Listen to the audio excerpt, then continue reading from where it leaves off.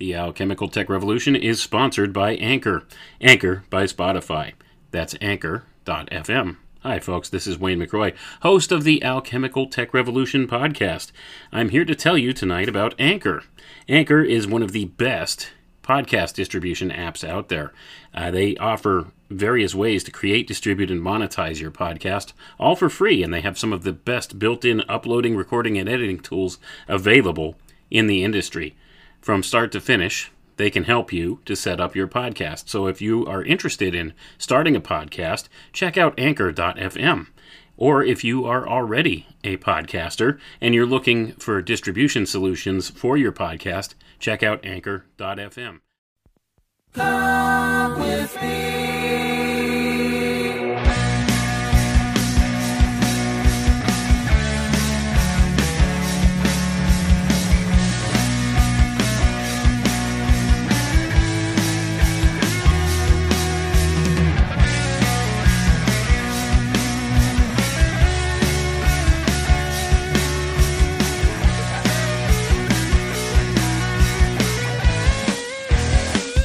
Got something to say.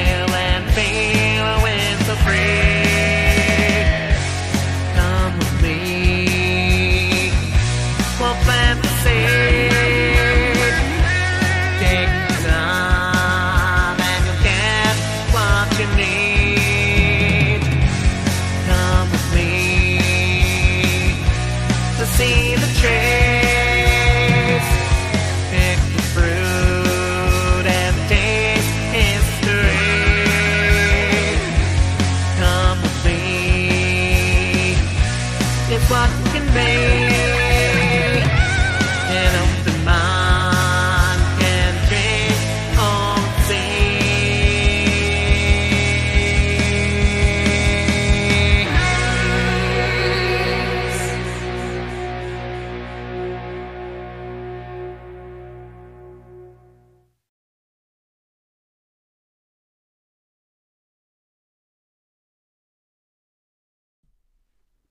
You're listening to the Alchemical Tech Revolution, and I am your host, Wayne McRoy. Good evening, everyone. Tonight, we're going to discuss the invisible power dynamic of the hidden hand. I've been working for many years at trying to find proofs of something that I've suspected for a very long time, and I think I finally found that tonight. So we're going to go over that, and we'll see what I'm talking about as we progress here. I found an old book. It's not even really a book. It's more of a booklet. It's only like 17 pages long or something like that. It's a small treatise. It's called The Pith and Marrow of the Closing and Coming Century and Related Position of Freemasonry and Jesuitry. Okay, this was written in 1899 by an author that goes only as Ramses. Okay, and this was published by a company called the TP Company, 144 Madison Avenue, New York, New York. And I looked up that address, and there's no such company there anymore. So whatever this publishing company was must have closed down a long time ago, because now that's a residential address right in the southern part of Manhattan, of center Manhattan, right up in Midtown. So anyway, I'm not too sure as to what happened with this publishing company, but it seems to have disappeared. And this book is actually scanned from the University of California, I believe, library. It's a digital copy. It was digitally scanned in. University of California. So this book, the original print date on it is 1899. So when it's speaking of the closing and coming century, well, it's speaking of the closing of the 1800s into the opening of the 1900s. So the 19th into the 20th centuries. And what it talks about in here will be pretty stunning for anybody who's had their suspicions, like myself, about certain things within the structure of those people in charge of this world. That there is indeed a power dynamic that is going on between two different factions, opposing factions, within the upper levels of the control structure. And I found some verification of that in this very book, and we're going to read a couple things, and we'll find a couple stunning admissions there, and we'll also learn a couple of important concepts here. So anyway, I think let's get right into the reading, and I'll probably skip around a little bit because it's a lot of dry, boring reading that talks about some events that were happening right at that time in 1899 when it was written that don't really have much relevance today, but we'll see how many of the things discussed here in this little booklet are very relevant today. So this booklet is called The Pith and Marrow of the Closing and Coming Century and Related Position of Freemasonry and Jesuitry. Accustomed to measuring eternity by the tick of the watch, the fact escapes notice that the time period measurements of weeks, months, years, and centuries are not accidents, not senseless arbitrary divisions of time, but that they are the results of and in harmony with universal law, which fact becomes more and more one-pointed as our range of consciousness expands.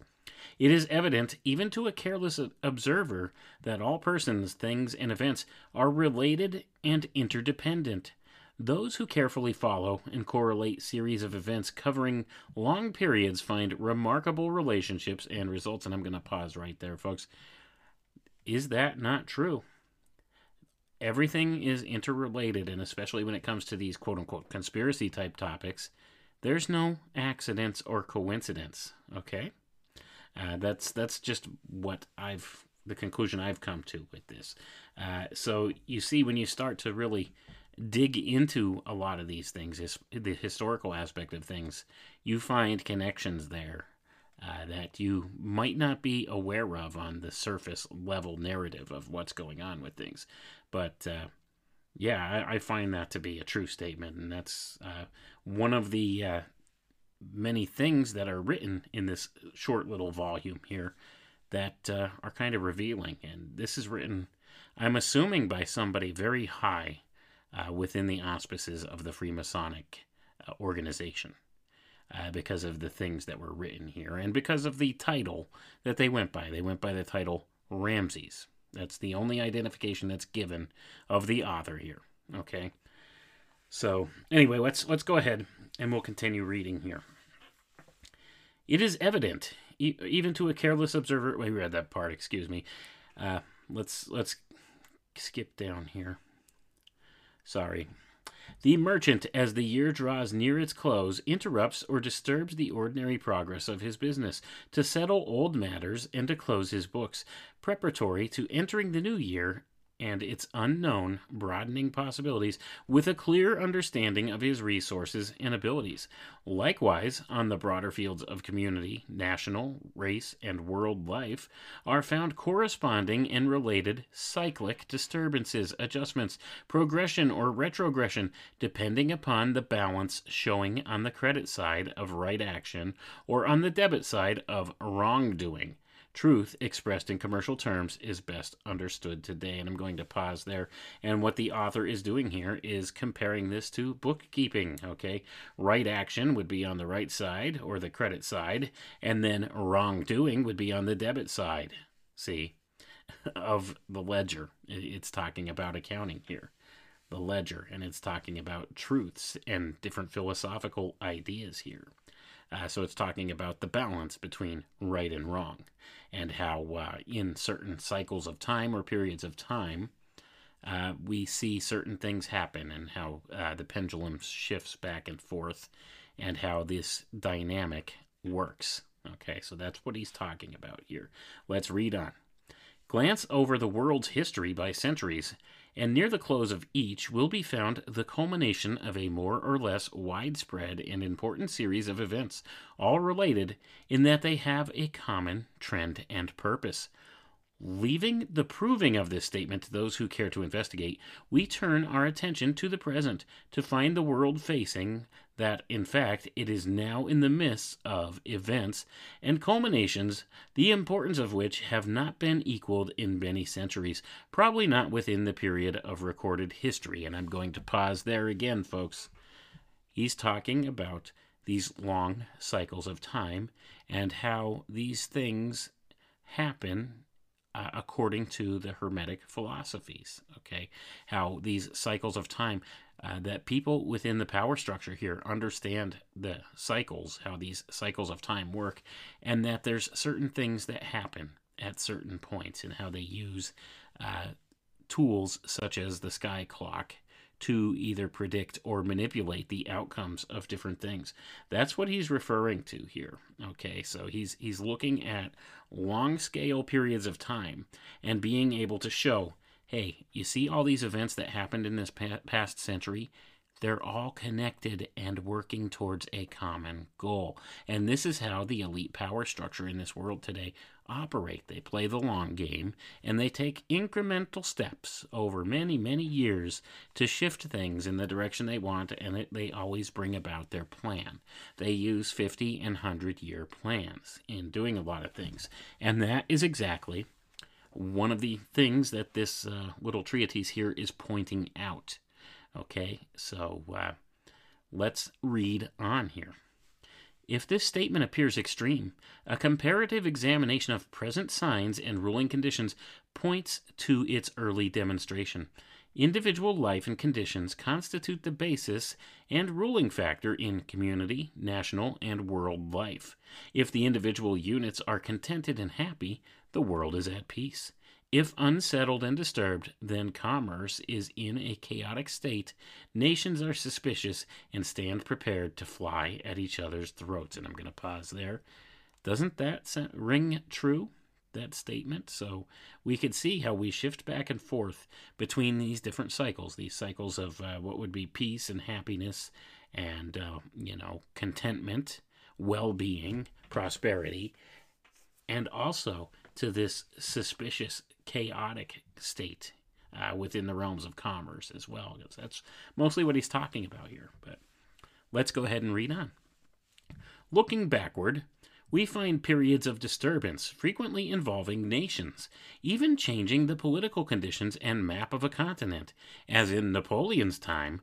But today, the whole world is in a condition of unrest and uncertainty, which, perceptibly affecting every human condition and mind, focalizes and emphasizes itself in every organized body, in nations, religious organizations, industrial, commercial, and financial trusts, and labor unions.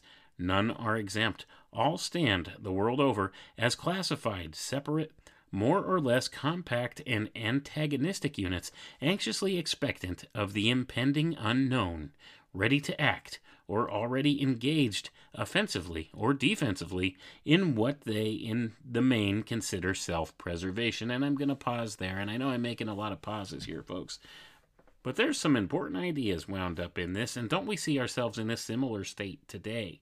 And he was talking about, this was going into the 20th century, the end of the 19th going into the 20th century. These things were, in the forefront of his mind. Now, could you imagine the extent to which these things have accelerated since the 20th century, going into the new millennia here now?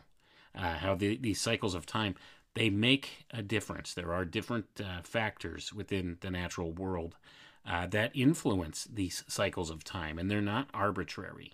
Okay, there's a reason that these numbers were put on these different things, and the times that we're in are important, and the way that things have ramped up, especially within the past year and a half, and since the turn of the century, actually, the turn of the millennium, with the events that happened in 2001, that was a catalyzing event that really changed the face of the world, didn't it?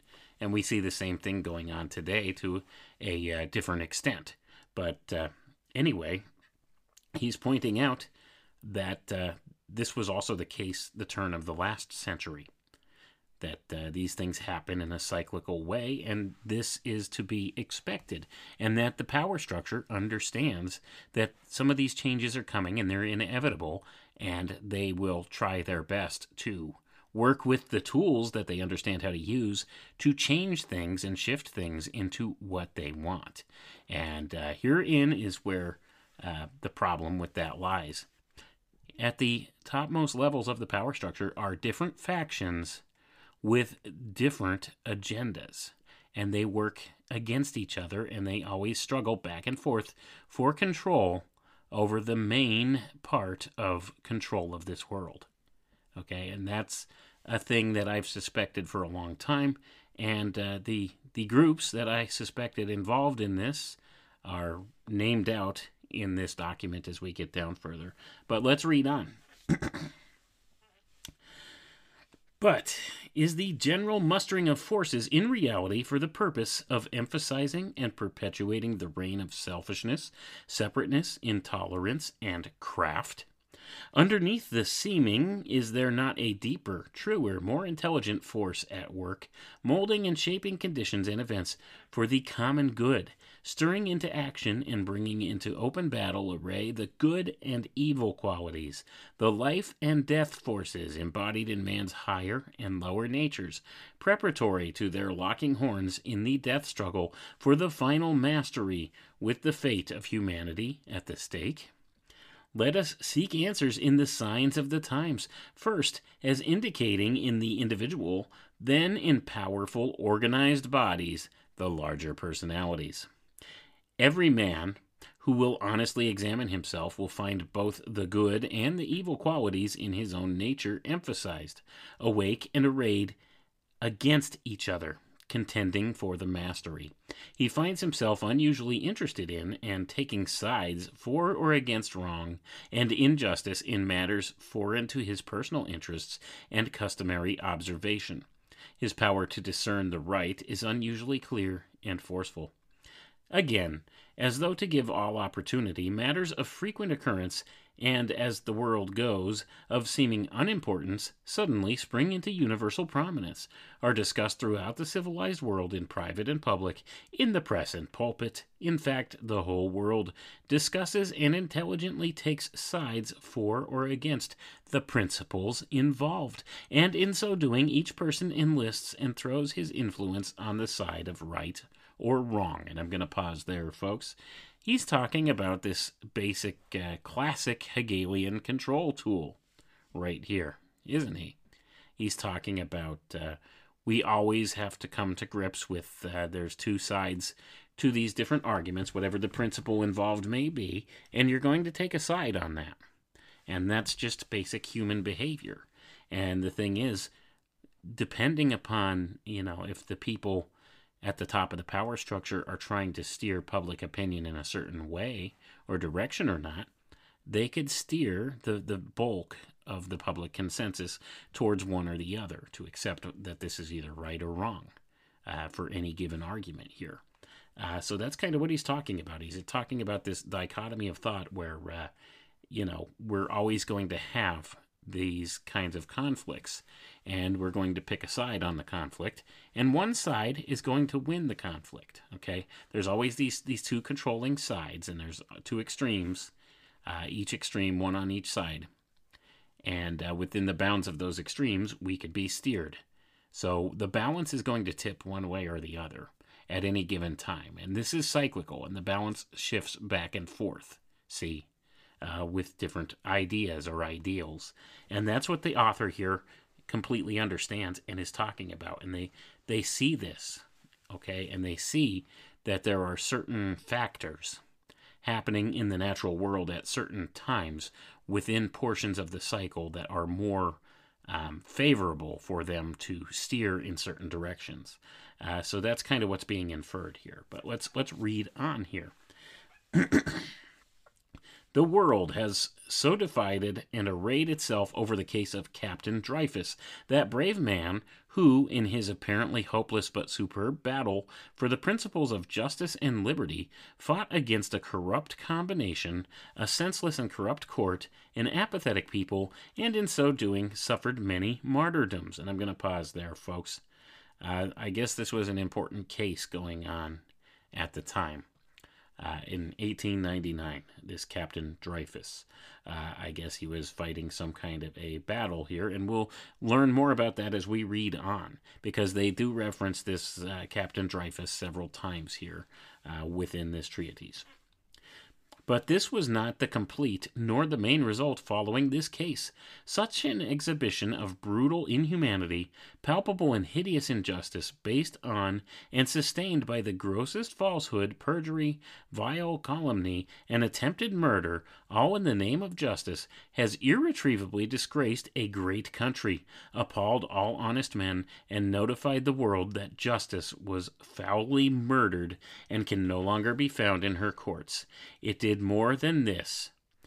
It brought into the blazing light and scrutiny of an aroused worldwide public the hidden, subtle, and evil organized force which stands charged with and is responsible for that crime, and it will never again be able to conceal its intolerance, bigotry, and persecution, its work of mental thraldom and spiritual death, under cover of piety and care for the spiritual welfare of humanity as God's vicegerent. The time has come when courts of justice, failing circumstances and conditions as relentless witness for the higher law, will compel justice and irretrievably expose and ruin the hiding culprits, be they individuals, secular, or religious organizations. At last, the spiritual eye of humanity is opened, the eye which sees the truth standing emphasized and more clearly revealed by calumny, denial, or apparently friendly criticism and condemnation, with a but insinuating impartiality or claimed disinterestedness in matters which are known to and deeply interest every intelligent human being. And I'm going to pause there, folks. Apparently, this Dreyfus case, there was misjustice. There was an injustice being served here. And as we read a little further, I haven't explored this Dreyfus case, but just based upon what we're reading here, apparently at the time, there were people incensed about the outcome of this case.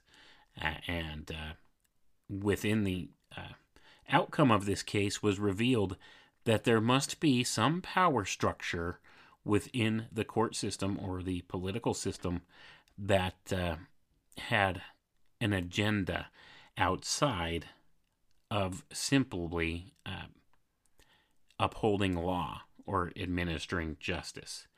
And you could see how the author here has a very negative outlook of this this influencing body within the court systems here. Let's read on and see if we can muster some more meaning out of this, okay? So, the great law, intelligence, or God, name it as you like, has taken the martyrdom of this brave but obscure man, one of a persecuted people who, in just return, control the world's idol, and elevated him as a symbol of great principle, which this world of men have championed or antagonized by the mental attitude they have taken towards the Dreyfus case. The same principle was the basis thinly veiled behind our conflict with Spain. In that war, identically the same forces of light and darkness were contending for mastery. The American people, in entering upon the war, purely for the cause of humanity, the first instance in recorded history, were impelled by the same law which used Dreyfus. Largely unconscious of their high guidance and mission, they nonetheless promptly and effectively arrayed themselves, leading the nations as the exponents and champions of right, enlightenment, progress, and physical, mental, and spiritual freedom, as opposed to this subtle, organized force which, from love of power, has always prostituted its immense strength by standing as the main block in the way of mental and spiritual health, freedom, and progress in the Western world. We were not combating Spain as a nation or people, but as the ancient champion of this most intelligent but selfishly directed force, which was harbored as the dominating power in her individual, national, material, and spiritual life. Spain finally obtained the natural and legitimate fruitage of her work of oppression, tyranny, and destruction in national decay, humiliation, and defeat. Like Dreyfus, this naturally noble people suffered when, as an outer covering, they were rent asunder, that the real destroying force should be exposed as a warning to other men and nations. Here it is pertinent to inquire if we as a people or as a government have learned or even discovered this vital lesson of our own unfinished war. When we find this same ill-guiding force virtually and practically in control of our affairs and army in the Philippines, else our returning warriors and all other then official reports are unintelligent and wholly false, then the reason becomes apparent for the constant contact with our government and the seemingly disinterested counsels of eminent exponents of the power which persecuted Dreyfus, destroyed Spain, and is now seeking to perpetuate itself in control of the Philippines. And I'm going to pause here, folks. Okay, apparently, speaking of the things going on in this day, what the author is asserting here is there was a malevolent force within the American government system, okay, which was controlling many of these things, and apparently, this author was very much opposed to this force, and being as how just taken by the context of what's written here, and as we get further along, you'll see this was a high-ranking Mason who wrote this. So he's looking at an opposing faction within the power structure, and he sees them as being evil, all right, and being the reason for many of these unjust wars and these many things. And as just a little hint here as to who it is, and we'll get there, and many of you are probably putting the connections together already, Spain. Spain is where, a certain Mr. St. Ignatius Loyola was from. All right. It was also the country wherein the first advent of what we would refer to nowadays as the quote-unquote Illuminati had been traced to. And actually, they go back further than that, but that is what the modern advent can be traced to, because you see, when we're talking about St. Ignatius Loyola, and like I said, many of you are probably putting this connection together already, we're speaking about the Jesuit order, okay? And before they were known as the Jesuits, they were known as Los Alumbrados, which literally translates from Spanish as the Illuminati. That is what Loyola called them, but the Pope requested that they change their name to the Order of Jesus, or the Jesuit order. So, as to sound a little bit more churchy, okay?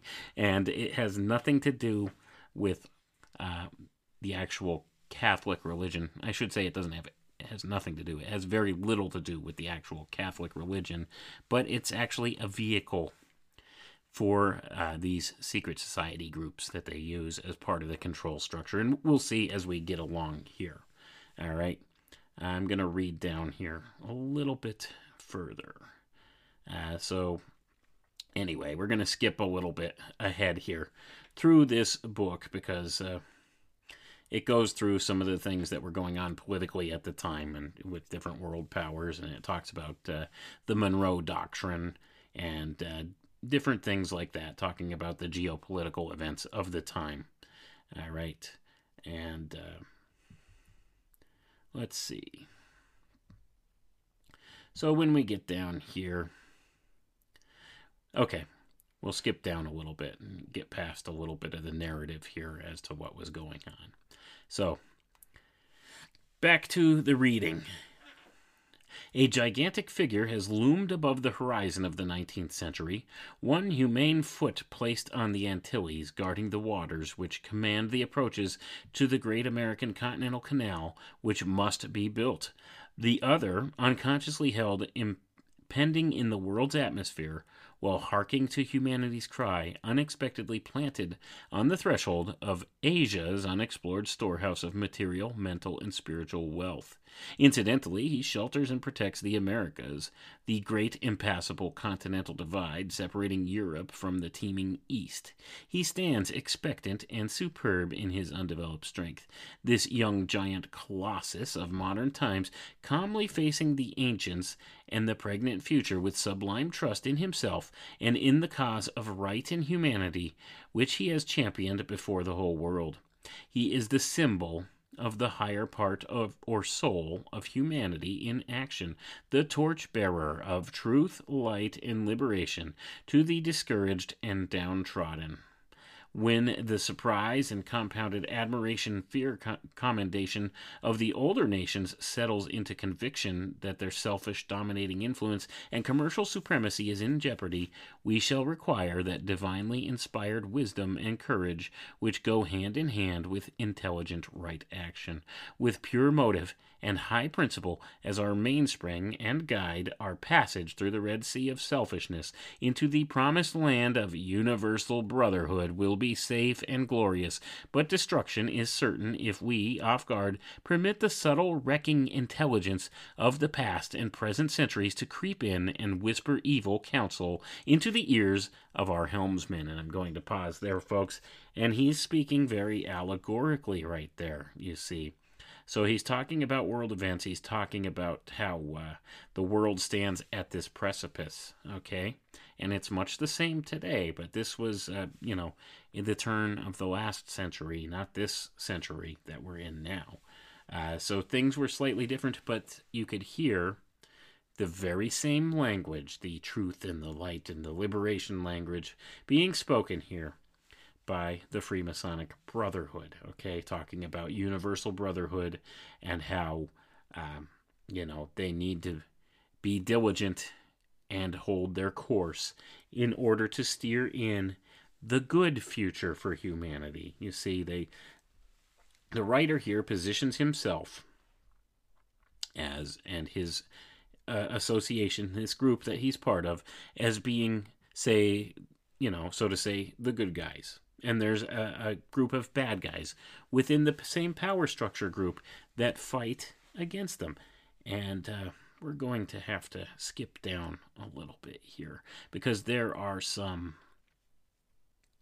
really important ideas in here. But there's, like I said, a lot of dry narrative in here talking about events of the day, like geopolitical happenings of the day, things of the day that are not really anything we're concerned with right at the moment here. It's a lot of narrative. If you're interested in history, then yes, the history is interesting, but the main point here is there's different things in this writing that I wanted to bring out. So let's take a look here. Let's get past all the geopolitical stuff.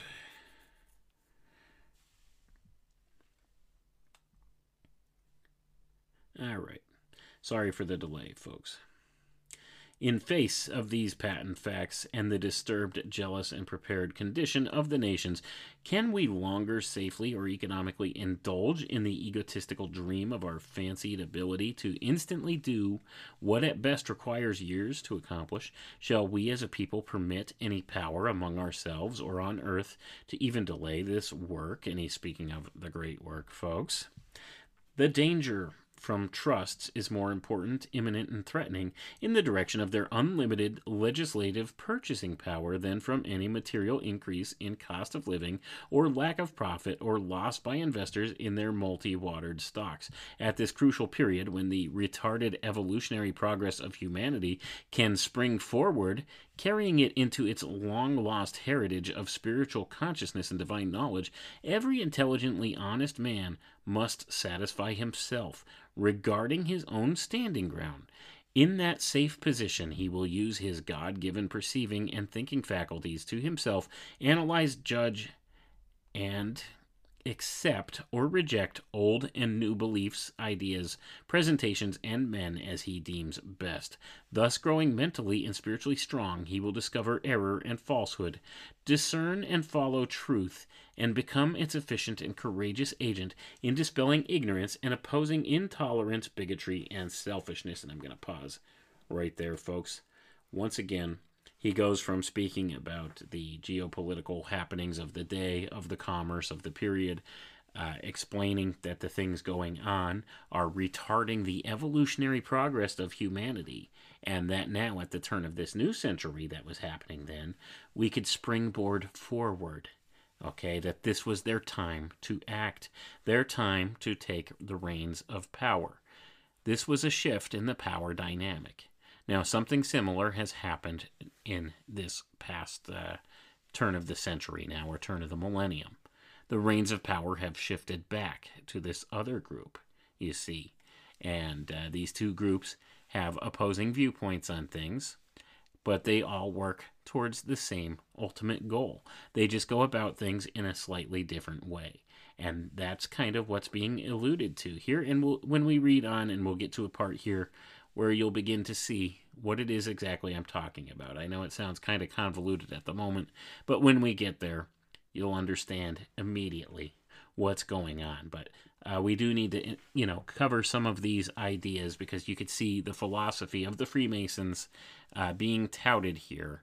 And it's also pretty much the same philosophy that the opposing side, the Jesuit forces, have as well. And I've had this inkling for a long time that there's been this power struggle at the top tiers of the power chain here, the power pyramid, but I never had any solid proof until I came across this. And, a couple other things I'd read suggested that was the case. Things by like John Robeson in the late 1700s wrote about the infiltration of the Freemasonic Lodge by the Illuminati. Well, we'll see as we get a little further down this treatise here that this confirms that the Freemasonic Order at its highest levels has been infiltrated by what they would consider this other power dynamic, this other power group, the Jesuit Order. So they've been infiltrated. Okay, they're all the same at the topmost levels. The thing is, though, it appears that the author of this treatise doesn't realize the extent to which the Freemasonic Lodge was actually infiltrated by this other group, and how the doctrines are the same doctrines handed down. It's just it's an illusion, folks, to maintain control. All right, it's the same thing within the secret society groups. This one thinks that one's bad, and they work against each other, but in all actuality, they're working together, because at the topmost levels of each of the orders, it's the same people steering the agendas. They're controlling both sides of the argument. Do you see how brilliant and, shady that the whole thing is? But anyway, let's go ahead and we'll skip down here a little bit. All right, I think we should read this part. It says, men once aroused to a realization of the divine common sense will comprehend and enforce the self-evident truth that intelligence must and will rule by devious methods if forced by ignorance to indirection, but honestly and for the good of all when direct and responsible. And I'm going to pause there, folks. There it is. Okay, and this is where both of these power groups align in their thinking, okay? Even though it's a split in the dynamic of who's in charge, this one goes about it one way, this one goes about it another, but they're both okay with whatever methods work. The ends always justify the means. Okay, that's their whole point of view. The ends always justify the means, and that's exactly what he's pointing out here. It says that the self-evident truth that intelligence must and will rule. Okay, so they think they're smarter. They think they know more. They think they're the ruling class. Okay, that's the bottom line.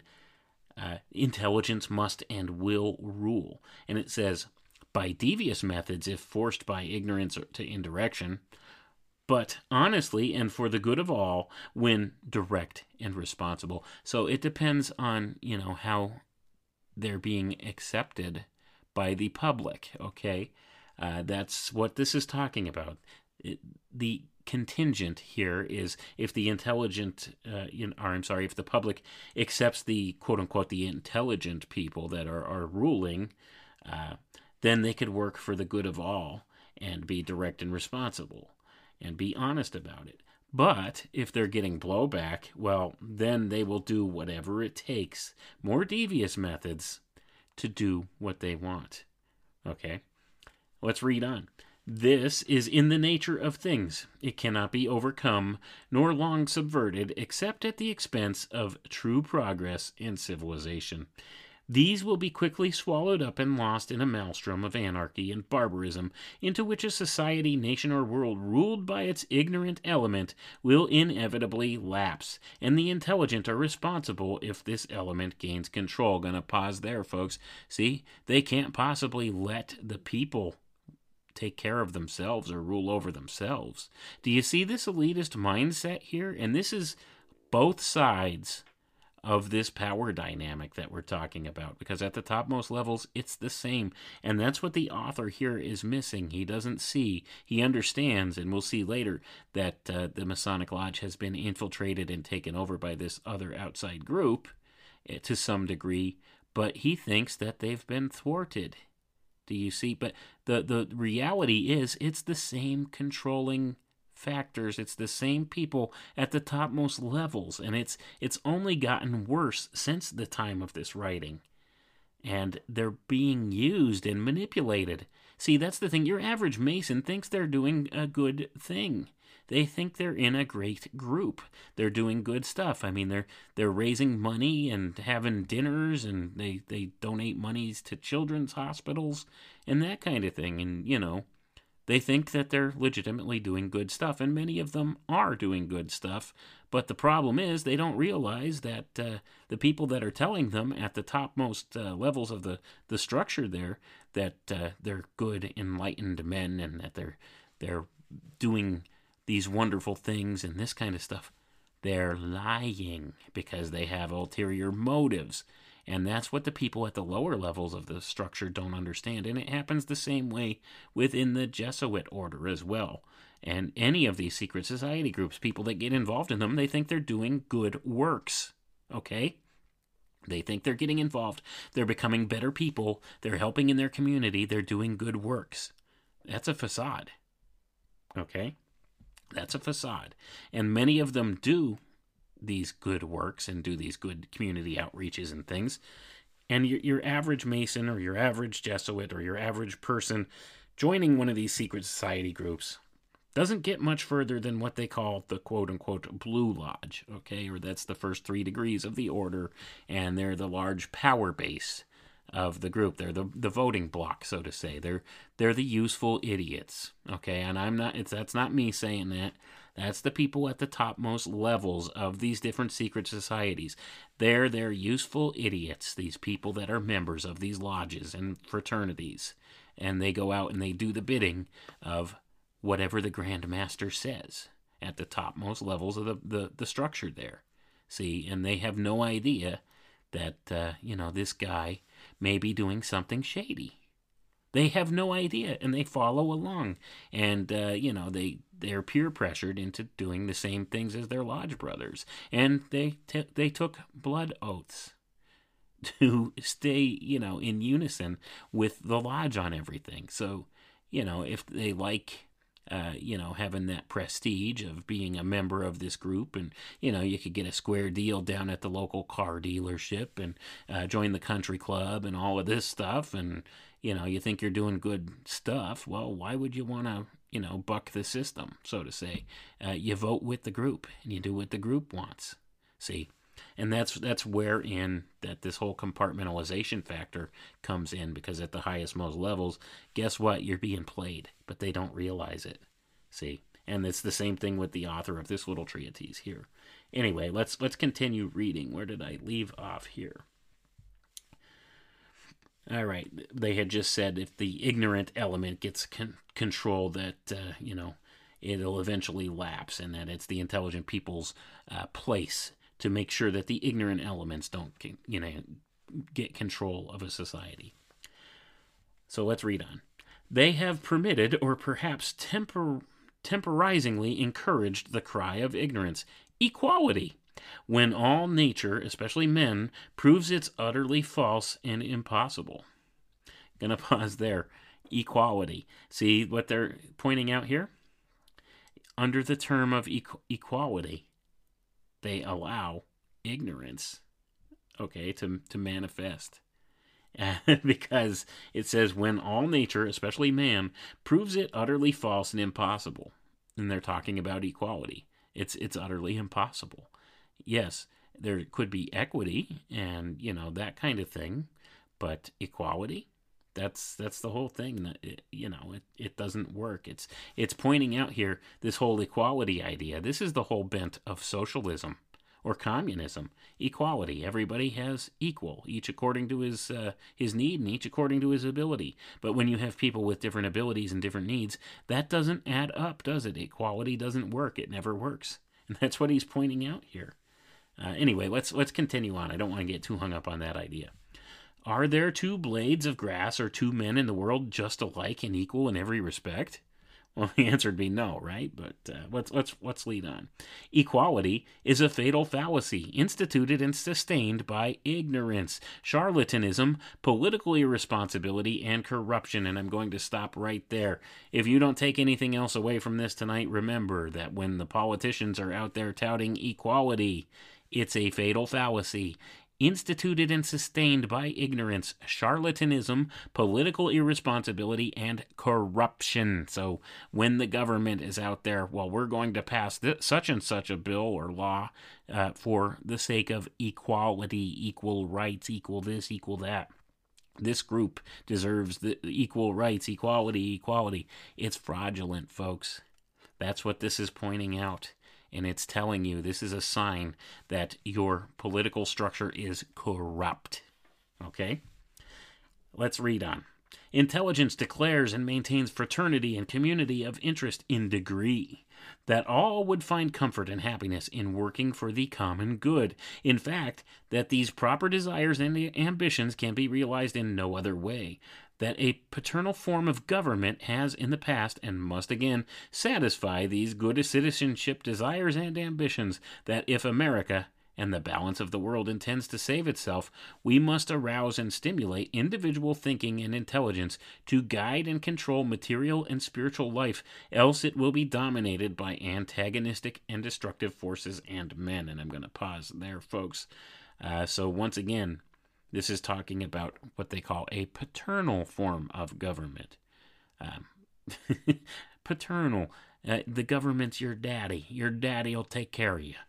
See, do you see the slippery slope that this whole thing touts? Even though they talk about it in a good way here, saying that they must invoke these different thinking and intelligence and these different ideas, ambitions in the common person to do good things for the group, the good of the group. You see how it harkens back again to communitarianism and these different ideas, the social order, the state, and this goes back to Plato's Republic.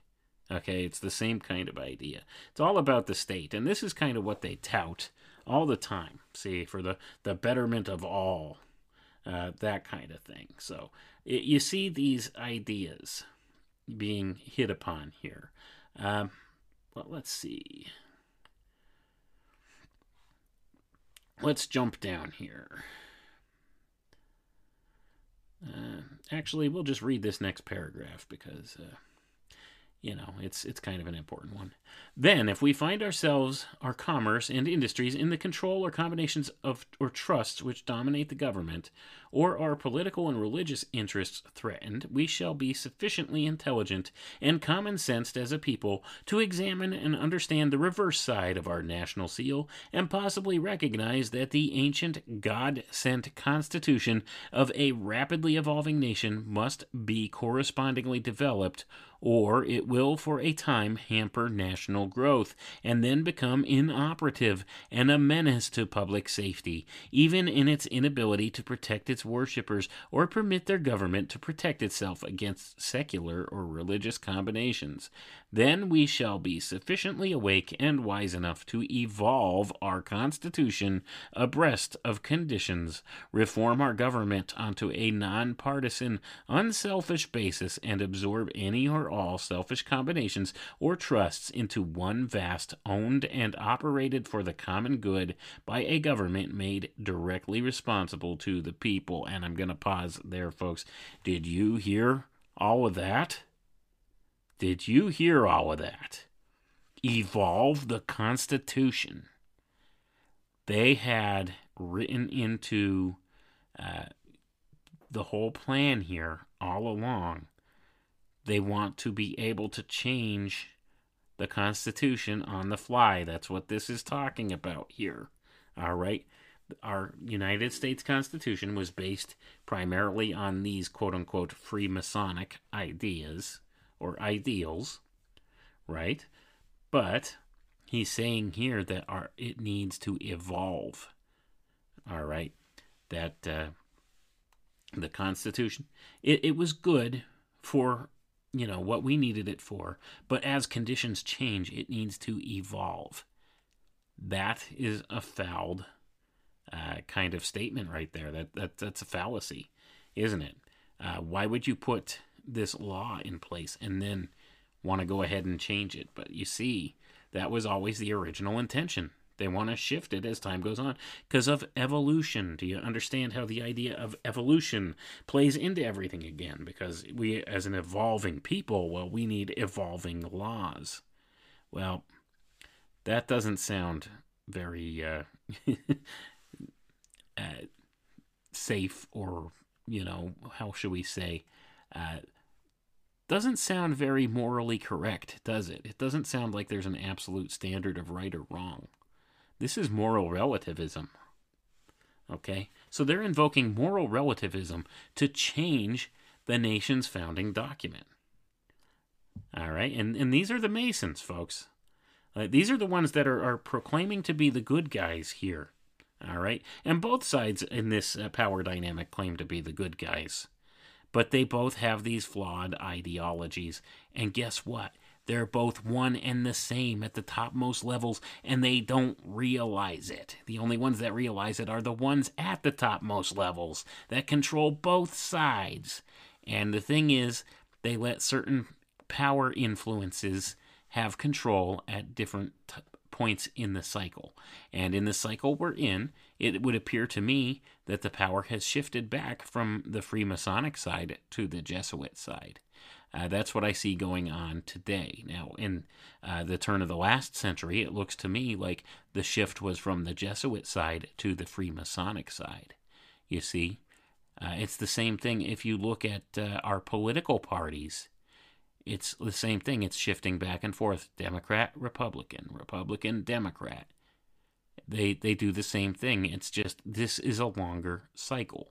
Whereas with our election cycles we have, it's every 4 or 8 years, you get that shift in the power dynamic, okay? The Republicans take over for a while. Okay, 8 years are up. People are frustrated with the bad things that they've done. So now we'll vote the Democrats in. And the power structure shifts just slightly, but always working towards the same end goals. You see how it works? This is just on a longer phase cycle. They go by the century, apparently. If I'm inferring the right connotation here from the things that I've read in here and what I'm understanding. But let's continue reading, and then we're going to get to the good stuff here. We're going to skip down a little and get to the good stuff, all right? Because this, by and large, although there's a lot of important ideas outlined in here and a lot of striking admissions, we haven't got to the juicy stuff yet in this document. Let's read on, though. These conclusions are especially true and applicable to a nation whose ability, strength, and resources are to itself as yet unknown quantities. An intelligent people, to permanently remain free and self-governing, must itself and through its government stand ready and sufficiently courageous to change old things and methods to meet advanced conditions, to observe, analyze, wisely direct, and lead all natural, and to control and neutralize all illegitimate developments. Today, whoever or whatever is consciously or unconsciously working for self is working against the broad principle of brotherhood or the common good, as emphasized in the teachings of Christ, Buddha, and all of humanity's saviors. Such are, consciously or otherwise, under the influence of that most secret body which absolutely controls and works through a vast, materially, spiritually, homogeneous, and one-purposed organization, millions of whose members, unconscious of its inner dominating force, are perfectly honest, capable, and patriotic citizens who, in all conflicts save one, would make their public duties paramount. Gonna pause there, folks. Did you catch all of that? The principle of brotherhood. See, the brotherhood being the common good. Now, do you understand why they're trying to steer towards communitarianism, as they call it, or socialism, or soft communism, so to say? It's all about brotherhood. See, brotherhood is the common good. Do you understand yet what's going on? But we can see the way they're talking here. They make it sound like it's a good, noble thing, isn't it? And there's nothing wrong with wanting to do good and have everybody prosper. The only problem with that is in a socialist type system, it always lowers everybody down to the same lowest common denominator. Okay? That's the problem. It doesn't raise or elevate everybody up to the same level. It pulls everybody down to the same level. And that is where the problem lies. Excuse me. So even though they make it sound good, they know that the principle always draws people down to the lowest common denominator, not raise people up to the highest common purpose. All right? Anyway, let's read on. But in the event of active opposition to the inner controlling body's plans of religious conquest and aggrandizement to again combine church and state under priest rule, inciting this mass to religious zeal, and with the additional powerful incentive of gaining both spiritual and political dominion following a successful issue from the contest, what, in such an event, would be the natural, logical, and inevitable action of many millions of otherwise good and public-spirited citizens? Even the sovereign pontiff himself is already subject to the will of the Jesuits, as his recent unwilling submission to their demands proves. The danger is not so much from the exoteric organization as such, but is it not imminent on the lines indicated? Have these persistent, crafty men ceased to live and work? Have they at this crucial time abandoned their long-cherished purpose to rule the Western Hemisphere?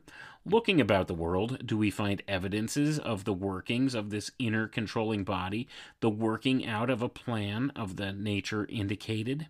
The innocently blind, careless, and unobserving may see no danger, but those who have eyes to see, who analyze, look behind and underneath, discover the selfish plans and subtle workings of this evil-directed, highly intelligent, crafty, hidden body, which has ever sought power, wealth, and aggrandizement for itself at the expense and ultimate ruin of the people or nation it permanently controlled. If this statement requires proof, the following examples will serve the unprejudiced seeker. Spain, once proud, haughty, and powerful, the dominating power in Europe, championed and accepted priestcraft rule. As the direct result, this noble people stands as a nation humiliated, bankrupt, powerless, and disgraced. The other European nations, who are largely or entirely dominated by the same priest power, are rapidly approaching the same fate. The horrible crime against Dreyfus plainly revealed this hidden power in control of the French army through its general staff. These officers, directing the most powerful arm of the government, false to every thing and condition, utterly demoralized, unpatriotic, and venal, and this in the face of the fact that the safety and very life of the nation were thereby placed in extremest jeopardy. What must be the character of the influence which could so change Frenchmen and cause them to forget their country and their honor? Note, who are now making protest against officials of France for looking to Masonry for counsel and aid in their endeavor to remedy this lamentable condition and safeguard the nation. Why do experienced, honest, efficient men turn from one and to the other when in dire trouble? And I'm going to pause there, folks.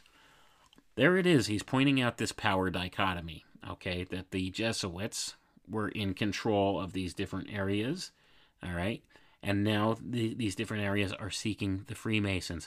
Once again, like I said, this was the shifting of the power dynamic within the cycle from the Jesuit side of things to the Freemasonic side of things. And I think we shifted back here now in the 21st century, and it's the Jesuits who are taking back the reins of power from the Freemasonic side. And a couple important ideas, excuse me, in that previous section that we just read. Okay, once again, it's talking about, all right, talked about in Spain. It used Spain as the example of where the Jesuits were in power. And it says here that they championed and accepted priestcraft rule. And once again, this whole idea falls back to the dichotomy. They were talking about the merging of church and state once again. And if you've listened to any of my previous broadcasts, I will tell you, this goes back to the whole Cain and Abel dynamic in the Bible. Once again, the sons of the waters of faith and the sons of fire, or the philosophers of fire. This would be the brotherhood of Cain and the godly sons of Seth. They would be those of the waters of faith, the sons of Seth, the waters of faith. The priestcraft, the Jesuits. Okay, and then there's the philosophers of fire, or the bloodlines of Cain, the Freemasons. Once again, it's this whole power struggle dichotomy, but it's both of these groups combined together that are the necessity in order to cast the molten sea. All right, so a lot of these ideas are difficult to understand in some regards. Okay, but when you actually take the time and go back and do a lot of the research and the digging into these old stories and things like, the concept of casting the molten sea when you're combining the fire and the water principles together, which was the story back in the Temple of Solomon when that was being built by, allegedly, this Hiram Abiff character, okay, from Freemasonry. This is what they were attempting to do. This is the merging of statecraft and priestcraft. That's what the allegory is talking about. It's always this dynamic back and forth. See, it's the two aspects of man. It's the spiritual aspect and the physical aspect fighting back and forth, and trying to achieve this higher self kind of idea, this kind of scheme. And there's always this dichotomy in the power structure. So we're always swinging back and forth. All right? And this is kind of an allegorical way to look at it. But this is exactly the dynamic that's being talked about here. It's the same thing going on at the highest levels of the power structure, just to a different type of a degree, so to say. And to different ends to the means. All right, so let's put it that way. Anyway, let's skip down a little bit here now, because next it starts talking about Cuba, insurrection in Cuba, and other different things in the geopolitical conflicts of the day. So it gets a little bit, if you're not really a history buff, it's not a lot that you'll really want to read too much into, because it does get a little bit boring. But let's get down to the bottom here. What influence is being exerted upon our government? Is it blind, or is it looking ahead with self-interested vision? Are we as a people blind, or only careless and criminally innocent and trusting? But why question and seek proof when the object and purpose is openly avowed and enforced whenever and wherever possible, as the following examples show? One of our eminent and able American bishops in recent speeches delivered in Europe plainly stated that, quote, the day is not far distant when England and the United States will be under Catholic control, end quote. And I'm going to pause there. Catholic control meaning the Jesuits, folks. So once again, he's talking about there's this possibility that the Jesuit order will take back over at some point in England and America. All right, that's what's being expressed here. That's the underlying current that's being expressed here by the author here. Let's see, what else? Sorry, gonna skip down a little bit more, because now it goes back to talking about things going on. Why this emphasizing of Catholic over Protestant patriots who at least fought and suffered equally? What is the underneath force which is already separating and classifying American citizenship through religious preferment? Have we as a people already been separated on this powerful and subtle line by those whose personal and church ambitions would be thus served? And that's a legit question, isn't it, folks? There's always been this dynamic in play here, okay? And it's the same thing with the political side of things. Let's read on, though. These are facts and presentations which deeply interest and involve every true American. In fact, every human being, whether Protestant, Catholic, or non-conformant to any creed, for a house or the temple of humanity divided against itself cannot stand. Their common blood gladly poured on our towering altar of liberty has sanctified our sacred common soil and country. Together they must protect and preserve it intact against physical or religious dismemberment, to go down into the ages as the world's refuge from tyranny and intolerance, as humanity's beacon, light of enlightenment, tolerance, and mental and spiritual liberty, freedom, and brotherhood. And I'm going to pause there, folks. So, do you see these different ideas he's invoking here? All right. And they're not bad ideas, so to say, but it's once again invoking the idea combine church and state. And that's an important thing. It's the combining of statecraft and priestcraft, the sons of Cain and the sons of Seth. The line of Seth, the ones of the waters of faith with the philosophers of fire. All right, it's this melding idea, this melting pot idea inherent here. And there's underlying esoteric connotations to America being a melting pot that people may not have considered before. And this ties directly back to the casting of the molten sea idea. And I would suggest that you familiarize yourselves with those stories, and I may actually cover a little bit of that on a separate broadcast here at some point. But let's read on here and see what else this author has to say. Thus it came to us from the fathers, and so must and will our sacred heritage be passed on inviolate, so long as stern true men tread American soil. The completed examples of priest rule and its pregnant endeavors as cited reveal a widespread plan and purpose to gain control in the Western Hemisphere and merge church and state under the dominion of this Jesuitical oligarchy. And I'm going to pause there, folks. I'm going to read that sentence again, okay? The completed examples of priest rule and its pregnant endeavors as cited reveal a widespread plan and purpose to gain control in the Western Hemisphere and merge church and state under the dominion of this Jesuitical oligarchy. End quote here. That is an important idea.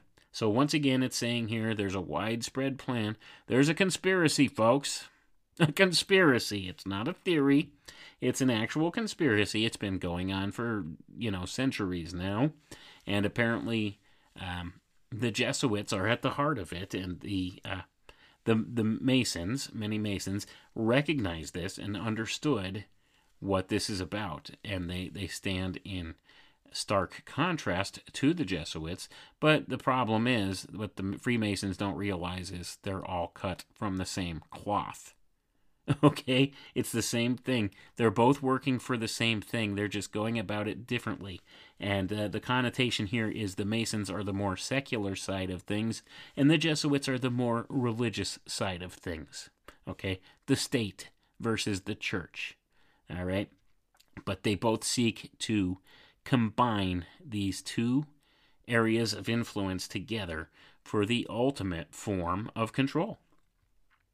Let's read on and see what else the author here has to say. And we're almost done, folks. These are vital facts and presentations which cannot be set aside nor explained away. They in themselves constitute a supreme court of divine judgment. In view of what its past accomplishments have been and its present Herculean preparatory efforts, these examples should serve as God's warning and command to all intelligent lovers of progress, liberty, and humanity, regardless of differences in creeds or races, to rally in defense of the highest interests of our common humanity against the insidious, hidden, and open aggressions of this focalized force of evil in the Western world, now mustered on the visible and invisible planes of action to perpetuate and expand its mental and spiritual thraldom of man. The Jesuit order is the wedge point of bigotry and intolerance as main factors in gaining temporal and spiritual dominion, and as such it must be recognized, met, and subdued if humanity is to progress. With this Jesuitical force already arrayed and attacking right, justice, and progress along the whole front of human affairs, what is to oppose it? What universal, compact, organized force is to be found based on the broad foundation of a common brotherhood, ruled by love, charity, and justice, its members sworn to propagate right, truth, and enlightenment, a force which can stay this actively offensive power of evil and ultimately defeat, lead, and force its disintegrated component parts into lines of unselfish action. To do this saving work for humanity requires earnest, substantial men and women who have evolved from the separate and therefore weak, secular and religious bodies sufficient intelligence to draw them together on occasions into one separate and more highly evolved body to act for the common good and safety. Looking into the dim past, we find in ancient Egypt, the historic cradle of wisdom, the beneficent rule of divine kings, men inspired by unselfish men inspired by unselfish love and guardianship for all that lived.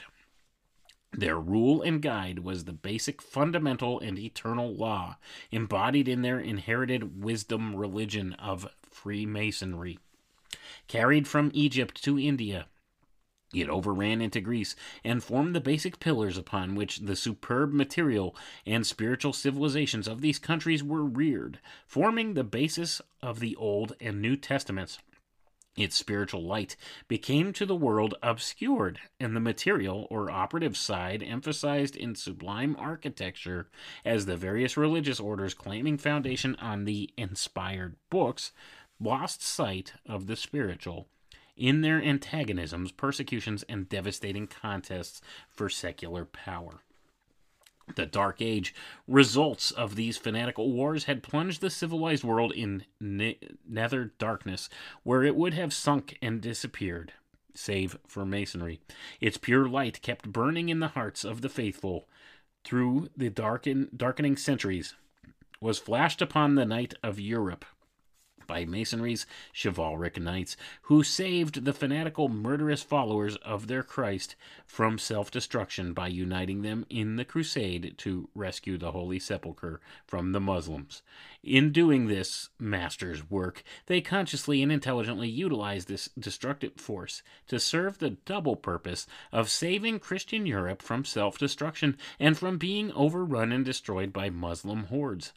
Thus, Masonry saved the world from a fatal return plunge into barbarism in the dark material ages, when the evil forces now focalized in Jesuitry dominated. The Crusades, having demonstrated the controlling power of Masonry, the holders of the key to heaven, turned upon the saviors of humanity and by orders of the Holy Church persecuted, imprisoned, tortured, and foully murdered thousands of these noble chivalrous knights, confiscated their property, destroyed their strongholds and priceless libraries, and scattered their followers in a futile attempt to destroy the order. And I'm going to pause here for a moment, folks. Boy, this is a rah-rah pro-Masonry bit of propaganda, isn't it? You see how they talk about, the splinter in somebody else's eye, but they can't see the log in their own eye? Do you hear what's being said here? They're referring to, themselves as saviors and being the holders of the key to heaven, and how, the Holy Church, the Jesuit order, so to say, persecuted them, and they still hold a grudge. See, it's this back and forth dynamic. The problem is both of these organizations, the Freemasons and the Jesuits, at the topmost levels of both orders, have both been infiltrated by the same small group of people that steer this back and forth agenda between them. Okay, and they do it for what purposes, I can't say. Is it for their own entertainment or aggrandizement? It always works toward the same common end goal. Any way you look at it, much like our political system. Anyway, let's read on, because now we're getting to another important part here. The Jesuitical element, which incarnated in Masonry to control after failing to destroy it, did to an extent change the ritualism in 1707, but failing in its second purpose, it was forced out, and a remnant is now found in a secret control of certain small and powerless occult so-called semi-Masonic bodies which teach and practice the black arts in the 19th century. I'm going to pause here, folks. I'm going to read that for you again. Okay, this is the author's admission, and I've had this suspicion for the longest time. All right.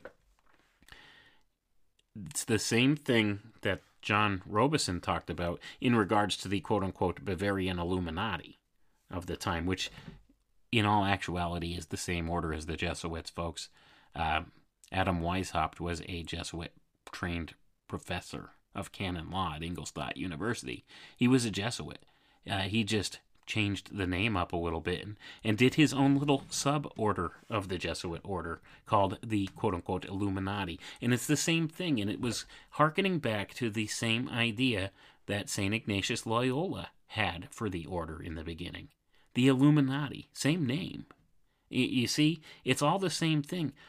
But anyway, the Masonic element here, especially the author of this text, even though he admits the Masonic order was infiltrated and taken over to some degree by Jesuits, which he says right here in his own admission right here, he claims that for the most part it was forced out, and now there's only a very small remnant that only exists in some maybe small sub-orders of Masonry that really don't matter or do much. That's what he's saying in a nutshell here. Let me read that again.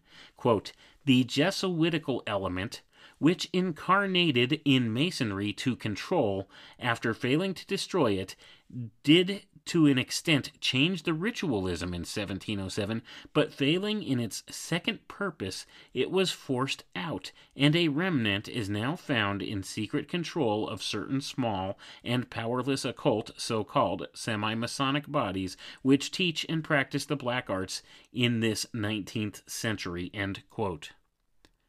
There it is. So, here's the bottom line, folks. The Jesuits, they control all the different secret society groups. That's who it is who's at the topmost levels of all these secret society groups. I see this as, irrefutable proof, right here, irrefutable proof that the Jesuits are the quote-unquote Illuminati, and that they control all of these different secret societies at the topmost levels. The Jesuits have infiltrated Freemasonry. This is, notated by John Robeson in his book Proofs of a Conspiracy, written, I believe, in 1797 or 1798, where he had noticed Illuminati infiltration into the Freemasonic order. And also, it's noted right here in this booklet, written by this author known only as Ramses, which has to be a title. So he has to be a very highly degreed Mason and possibly a Rosicrucian. Okay, and you can hold degrees in different brotherhoods or fraternities this way, and they all meet together because at the topmost levels, it's all the same thing. And I tell you this over and over. And right here is the admission. The Jesuits infiltrated it at the highest, most levels and tried to take it over, but he claims, the author here claims, that they failed, but that they still exist in small pockets in semi-Masonic bodies, see, that teach the black magic rituals. Here's the bottom line, though, all right? There's evidence today that this group, these Jesuits, are at the highest, most levels of all these different orders, and that they're the ones steering things, all right? So that's the bottom line here. I think this is a very important point to touch on, because I've said it before in numerous times, numerous ways. At the topmost levels of all these secret society groups is the same small group of individuals controlling things on both sides, and they create this, this invisible power dynamic within these operational secret societies. Okay, this would be the invisible power dynamic of the hidden hand, so to say. Because all these different secret society groups, they all recognize the same signs, symbols, archetypes, all these different things that they use. It's all the same stuff. They all recognize it. They all could read it to one degree or another. They all have a basic understanding of it, and it's because it's all the same group, folks. It's all the same thing. It's all the same teachings. All of it. Through all of it. and it's all dominated at the top by the Jesuit order. Okay? Bottom line. Anyway, shall we read on a little bit further here and then wrap it up? It says, "But for what purpose do a few sentinel spies of this old enemy of Masonry conceal themselves in its inner body and heart today? Are Masons also blind and asleep?" And I would interject, folks, yes, by and large, most Masons are blind and asleep. They don't understand who it is that they serve or what they serve. And it's the same thing with the Jesuits. Most of the people that are in these organizations in the lower levels don't have a friggin' clue what goes on at the topmost levels. They don't understand that they're part of the problem, that they've become the enlisted, useful idiots of these secret society groups who promulgate their power. And, that's the bottom line here. So, anyway, let me read down and see if there's anything else we need to cover. It talks about insurrection in the Philippines, about the overthrow of the Jesuits in the Philippines, and how the Masons have kind of taken hold there as well. And like I said, the general gist of this little booklet that I get is that there's this shift back and forth, all right, in different cycles of who's in charge of the power structure, which side gets to run things in a particular period. I've had that suspicion for a long time. That's the general sense I get from reading this booklet. And also the admission that the Jesuits are the ones that infiltrated and took control here. The Jesuits and the Illuminati are one and the same. All right? What we would refer to as the Illuminati, that's the Jesuits, and it's the same name. Looking back in history, same name. All right? And it's the same thing still going on to this day. So let's take a look here. What else do we have to say? Is there something else important in here? I think when I read through this, I found some other important things here. Okay. Let's read this part. This is an important one, too. Since the killing blow to Jesuit rule in Spain, her long-waiting, patient, but powerful Masons are infusing a new life into her awakening northern provinces in an effort to arouse and rescue the Spanish people. Many of the South American states have Masons at the helm, and they should have grown too wise from past experience to ever again trust their old false pilots on the commander's bridge. In Canada, the apparent controlling force is on the side of retrogression, and her Masons should change the current in her naturally strong and liberal atmosphere. The United States is the archstone, the coveted prize, possession of which at this time largely decides the destiny of humanity for centuries. Proof of this is at hand on every side in the advanced leading and unique position we have taken among the nations within the past 18 months in defense of needy brothers, in our evident destiny if we do right, but stronger proof than any other one thing is the thoroughly awake condition and extreme effort now being put forth to secure Catholic control. And I'm going to pause there. He's talking about how the Jesuits were trying to maintain control in the United States, but the Masons, by and large, had the upper hand. Okay. Under these vital conditions, how do we find American Masons placed by the law of succession as joint heirs to Masonry's past noble deeds and glory in the service of humanity?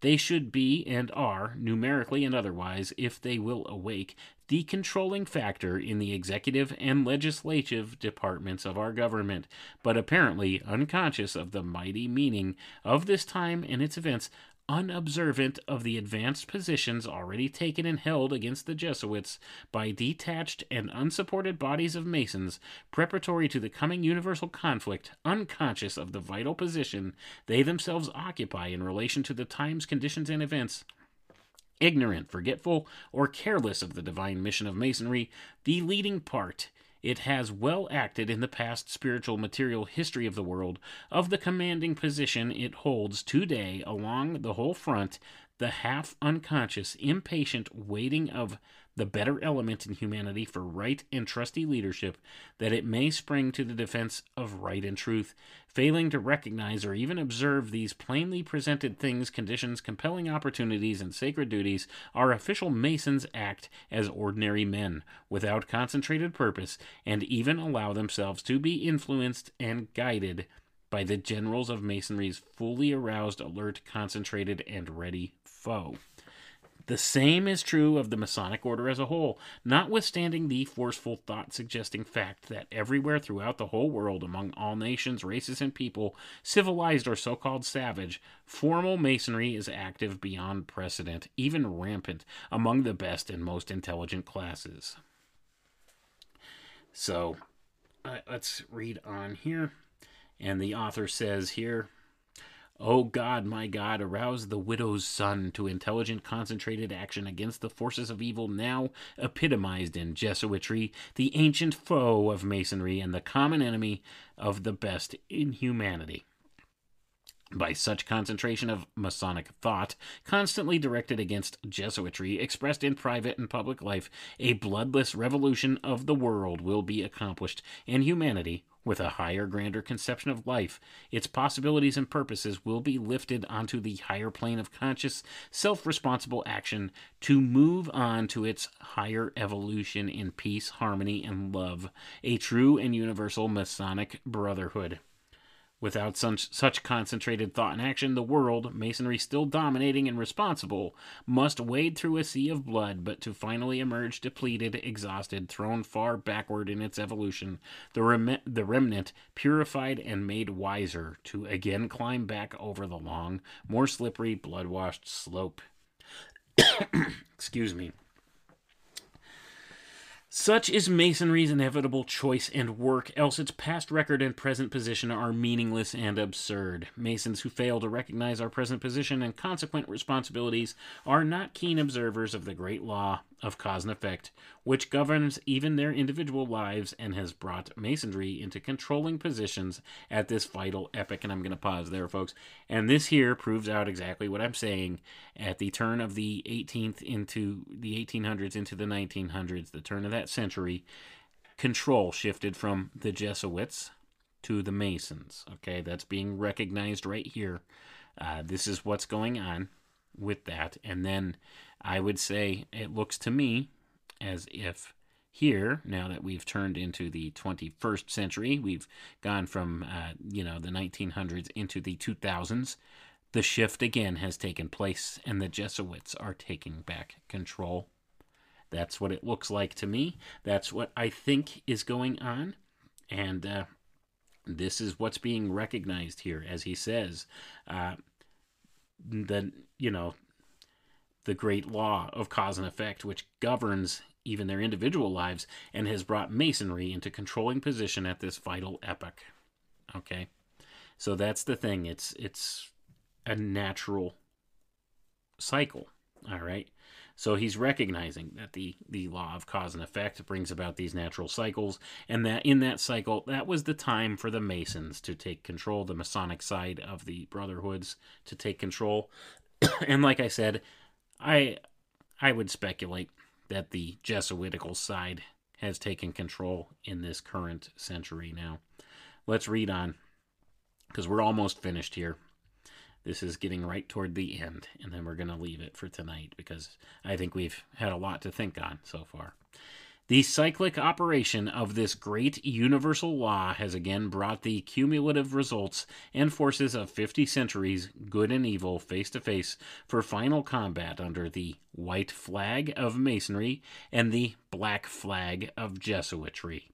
The lost and tangled threads of past individual, national, and race life and epochs are bound up in the present, presenting themselves to be untangled and staged for the final drama of the world's evolution. This gigantic nature combination of time, humanity, conditions, and events is by no possibility simply a senseless happening or accident. Even vast man-directed combinations are forerunners of vast and far-reaching results. But when nature combines or focalizes the active, visible, and invisible forces of the centuries and their pregnant results, the physical, mental, and spiritual map of the world will be changed, either for the well or woe of humanity. It is these stupendous facts which constitute this a vital epic. As the moving panorama of events shows, the old director of the Dark Forces is already alert and consciously on the field, directing the strategy and placing the forces, as they consciously or unconsciously, in evil thought or action, report for assignment.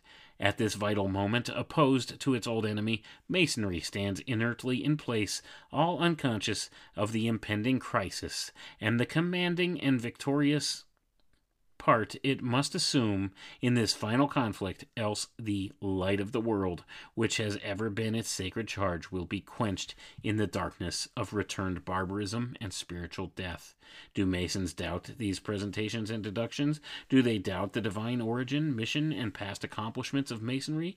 If so, they are making a fatal error. Let them follow and analyze the statements and claims herein made, and they will surely bring themselves face to face with their duty as the present saviors of humanity. Then they can perform or shirk it intelligently and with the full sense of their responsibility. Is Masonry sufficiently homogeneous, powerful, divinely human, and courageous to manfully assume the high duty to which it is now called by the voice of humanity and of God, speaking through His law-conditioned events? Upon what foundation does it rest? What are its origins and antecedents, and what does it teach and hold as right practice? This thoroughly organized, universal, homogeneous body is composed, as it has ever been, of the most enlightened, broad-minded, progressive, tolerant, broadly patriotic, brotherly men of all nations, races, and creeds who, rising above these minor geographical, climatic, and selfish differences, meet each other on the level of a common origin, life, and destiny, and the square of right action as embodied in the Golden Rule, meeting, living, parting as brothers, holding the common purpose to uplift humanity, a body inherently governed by charity, equity, and love, held as ever-conscious, active principles in the daily life of man, reverence for the great universal architect, expressed through constant, glad, and intelligent conformity to his law, the key to which is concealed in their divine symbology, to be found and used for the common good by those who prove themselves worthy and well qualified.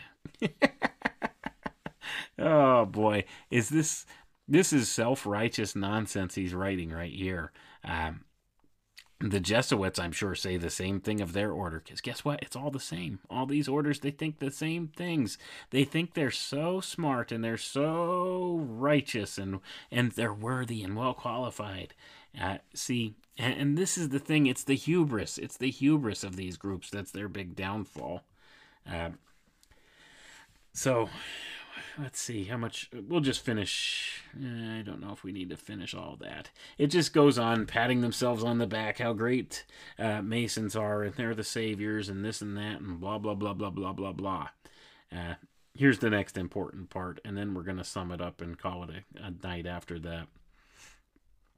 So it says here, thousands of Freemasonry's staunchest advocates, men whose voices were ever heard promulgating its all-embracing divine principles, who could not be silenced by fear, calumny, persecution, or imprisonment, have found silence and death at the hands of its relentless foe, in hideous tortures, secret graves, and horrible dungeons. So once again, it's leading you to believe this dichotomy of, the Jesuits and the Masons, how they're these intractable foes, that it goes back all the way to the very beginning.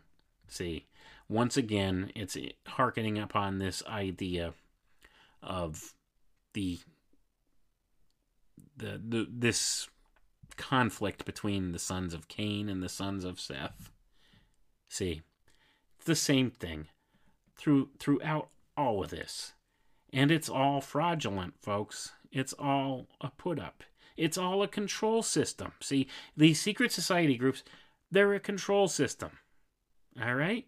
The members of these secret orders, they're all controlled in the same way. It's all mind warping, mind control stuff going on within and without the order, within the order and outside the order. First, they mind control the people inside the order to think that they're doing righteous, good things and to believe all of this nonsense that they've been telling them about this brotherhood, how they're the saviors, they're the ones, they maintain the true secrets of the ages, they have the spiritual fire, they're the philosophers of fire. And then they say that this other group, these evil Jesuits, they're our enemies, they fight against us, and we struggle against them, and they're the bad ones, and they take control over the course of time in these different cycles, and they do bad stuff, and it's up to us to rescue the people from them again. Do you see how this looks a lot like the political parties today? Republican, Democrat, same stupid thing going on. Neither one does any good for anybody on either side. They just work towards the same agenda. They just go about it slightly differently, and one's given power for an amount of time, and then the power shifts to the other side for an amount of time, and it goes back and forth. It's the same thing going on with these two dynamics of the secret society groups as well. And right now, the names that we recognize on them, as far as the big secret society groups, are the Jesuits and the Freemasons. And they're all the same group, folks. It's the same thing. It's just like our political parties. They all work for the same people. It's all the same people at the top of it that control it. You need to understand that. It's all for show. Okay? It's all for show, and it's all to keep the battery operating properly. Because that's what it is. That's why there's always two sides. That's why we have such a what we would call a dualistic system. But I would say it's more polarity than dualism. It's the same. It works like a battery. Understand the allegory of how electricity works and how a battery works. You have a positive pole and a negative pole, and you need those in order for anything to operate. And it's the same thing that goes on with this. And this operates in invisible realms, too. See, that's the thing with these secret society groups. Not only do they have physical dominion and power here and political power, and they control things in the physical world, there's spiritual forces that are aligned with them that control things in the invisible world, and they acknowledge this. And this has an effect on humankind, whether people would like to admit that or not. So that's the bottom line here. I think we're just going to leave it at that for tonight, folks, because what you need to understand is, even within the auspices of the quote-unquote elite, or these royal family bloodlines, or however they want to view themselves, these people that think they rule the world, they're infighting up at the topmost levels. And it's been going on for generations and generations, and it's still going on today. It's the infighting at the top. They're subject to these same flaws that we are as the public, okay?